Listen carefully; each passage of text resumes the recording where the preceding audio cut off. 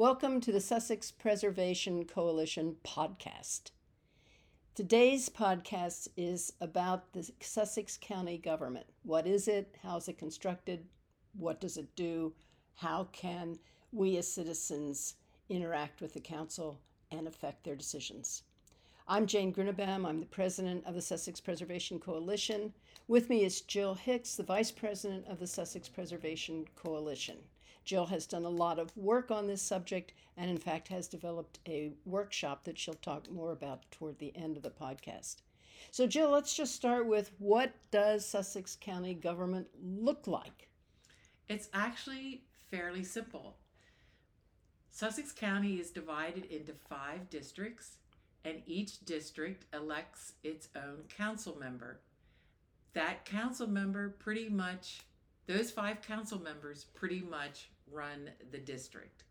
They write the codes, they write the ordinances, they approve the budget, and they appoint every important role beyond that, including the Planning and Zoning Commission, which receives probably the most public exposure because they're responsible to approve or deny subdivision applications.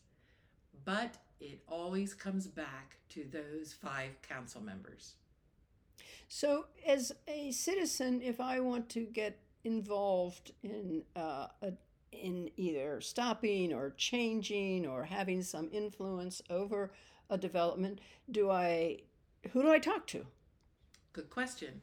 So if you are concerned about a development that's coming up immediately for its public hearing, you want to go to the Planning and Zoning hearing for that application and make your concerns known.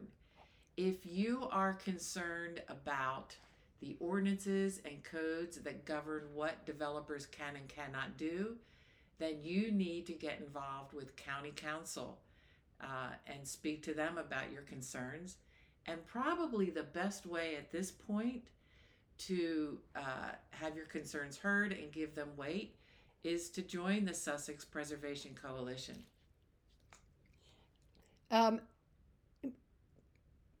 So if I want to, I'm a little hesitant to join. If I'm a citizen, I'm a little hesitant to join the coalition because I don't want to have to do things I'm not comfortable doing. Can I just come and listen and learn at your monthly meetings? Absolutely. So our meetings take place the second Tuesday of every month. We have guest speakers come. They're very informative. I have learned so much at each of those meetings about preservation, the importance of trees, the importance of wetlands, the importance of buffers, and actually how to prepare myself to testify at these public hearings for different subdivisions or to make my voice known to County Council. And do you have to have a particular expertise to testify? Do you have to be, Dr. So-and-so with a big scientific background, or a lawyer, or can, just somebody who's a citizen testify? Or an engineer. Or an engineer. Or right. an attorney. Or attorney, right. No. So your personal stories, your personal experiences about the land that you're familiar with and you've lived on for a week, a month, a year, 10 years, your entire lifetime, goes a long way. I was very encouraged at the recent Stillwater Harbor hearing where afterwards a commissioner said they have lived there for years. They know that land better than someone who's going to visit it for 20 minutes, say an engineer, and observe that property at that particular time or season of the year. So let me just understand what the difference between testifying before County Council and testifying before Planning and Zoning. Let's start with County Council. When you testify before County Council, you have 3 minutes to testify on. So at the beginning of every County Council meeting, a public citizen can take 3 minutes to talk about any topic that the council has control or purview over. So, for example, recently I spoke about the healthcare crisis that we're facing here in Sussex County, not due to the healthcare system, the facilities, or the doctors or nurses. They're doing a great job. However, the development has been so rapid that the healthcare system is having trouble keeping up. So, you can talk about any topic at the beginning of the meeting. You have 3 minutes, and it's a great way to make your concern known to County Council. Now, let's switch to planning and zoning. If I want to testify before planning and zoning, what are the restrictions or requirements? Again, with planning and zoning, you have the same opportunity to speak for 3 minutes before the meeting. However, if you are in opposition, say, to a subdivision application, then you would wait until that application comes up on the agenda. And the way it works is first they will hear from the applicant or the developer and their representatives, and then afterwards there'll be time for public comment. And that's when the public gets to raise their concerns. So, what is it also a good thing to get to know your county council? How available are they to you, and should you just sort of schedule a meeting to kind of get to know them, or how do you interact with county council members? That's a great question. And yes, you should get to know your council member. They will come out and speak to you. I've had them out to our HOA several times. Our council member is John Riley from District 5. I'm very comfortable calling him up and asking him questions that I might have about a particular ordinance or code that I don't understand. And he's been very helpful in that regard. And I think all council members would welcome to hear from their citizens. Yeah, the few things I've heard from council members are all centered around the fact that they don't hear enough from their constituents. And we are their constituents. We actually vote them into office. Right. So they need to be responsive to us. Right. Or in theory, at any rate, they need to be responsive to us. Let's then just flip to planning and zoning. Is it the same thing true for planning and zoning? Do I try and get to know P&Z commissioners, or is that a different set of rules? It's a little bit different because, again, they are appointed by the county council.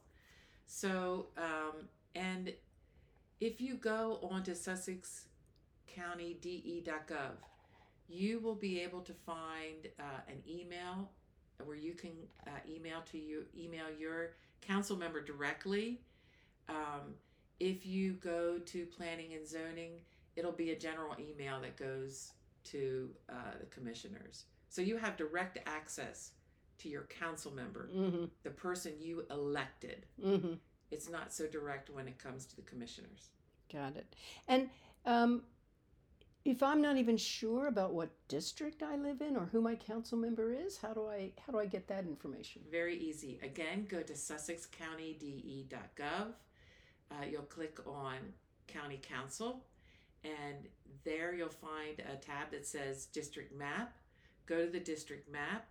There's a little section where you just enter your address, and it will tell you what district you're in, who your council member is, and how to get in touch with them.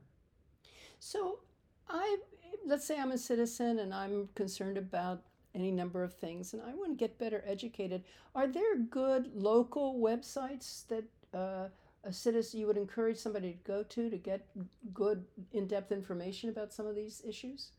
So always go to SussexCountyDE.gov for anything having to do with county organization, the person you need to talk to, codes and ordinances. When it comes to getting involved, I would recommend you go to SussexPreservationCoalition.org, and if you click on those links, there's a lot of information available. So, for example, Sussex 2030 is a group She has a lot of local information. There's also the Nature Conservancy, the Sierra Club, Center for the Inland Bays. So that website is just a gold mine of good information. And keep an eye on it because we constantly update it. New allies are joining all the time. And we are producing fact sheets and informational articles also. So our website will be even more full of useful information in the weeks and months ahead. So keep an eye on it. Jill, I think we're coming up to election season, not too far away. Yes, 2024. And it will be a very important election season for this county. So as I said earlier, there are 5 districts in the county. So to effect any change, it takes 3 votes. So 3 of the 5 council members must vote to approve any positive change that we want made in this county. There will be 3 seats up for election in 2024. So this time next year, the summer of 2024, we're going to be heavy into the primaries and then the general election in November. Let's just emphasize the importance of voting in the primary for a second. So the history tells us that in this county, the elected county council member, that happens in the primaries. So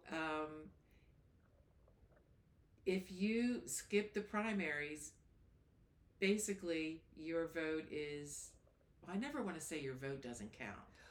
Well, it can be less effective, let's put it that way, yes, than if you vote in the primary. And of course, if there are good candidates that emerge from the primaries, voting in the general election also is important to make sure you get the right person. But in some instances, historically in Sussex County at least, the primaries have really been the critical point for determine who that council member is. Yeah, determine who it is. Yeah. And so you can voting is one thing, working with candidates is another once candidates emerge, but even being a candidate yourself is another way to get involved. And really, I think the more candidates we can have emerge gives us a wider choice and availability of getting good people on council. Absolutely. So if you're interested in being a member of county council, if you really want to affect change, then I would say speak to your party, Republican, Democrat, Independent, and get involved. The other thing that's coming up, the other opportunity, is in June of 2023. So this month. This month, yes. 3 seats will be up for reappointment on planning and zoning. And right now, in talking to council members, which again I encourage you to do, we are learning that they really don't have a list of nominees right now, viable nominees. So if you have any interest in impacting immediate change and becoming an advisor to county council, please call your council member, especially if you're in districts 2, 3, or 4, because that's where the appointments will be made, and make it known that you are interested in being a part of that planning and zoning commission. And I know there's people out there that have had that experience where they've lived prior to this. We are looking forward to affecting change in this county, and that's the best way to do it. Yep. Get the right people in the right places, right? Any final thoughts? Oh, I have one final thought, and maybe you do too, but that is that if you are interested in a more in-depth presentation about Sussex County government, contact us through our website. Again, that's sussexpreservationcoalition.org.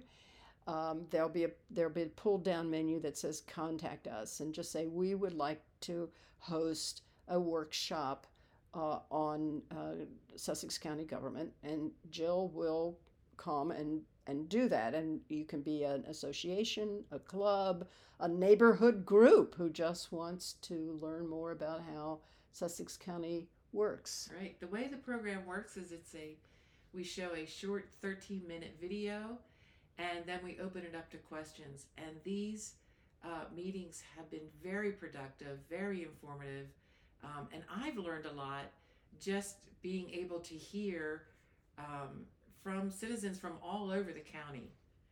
So it's a good exchange. Yeah, no, it's.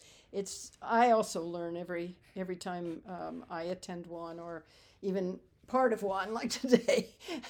Thanks for joining us.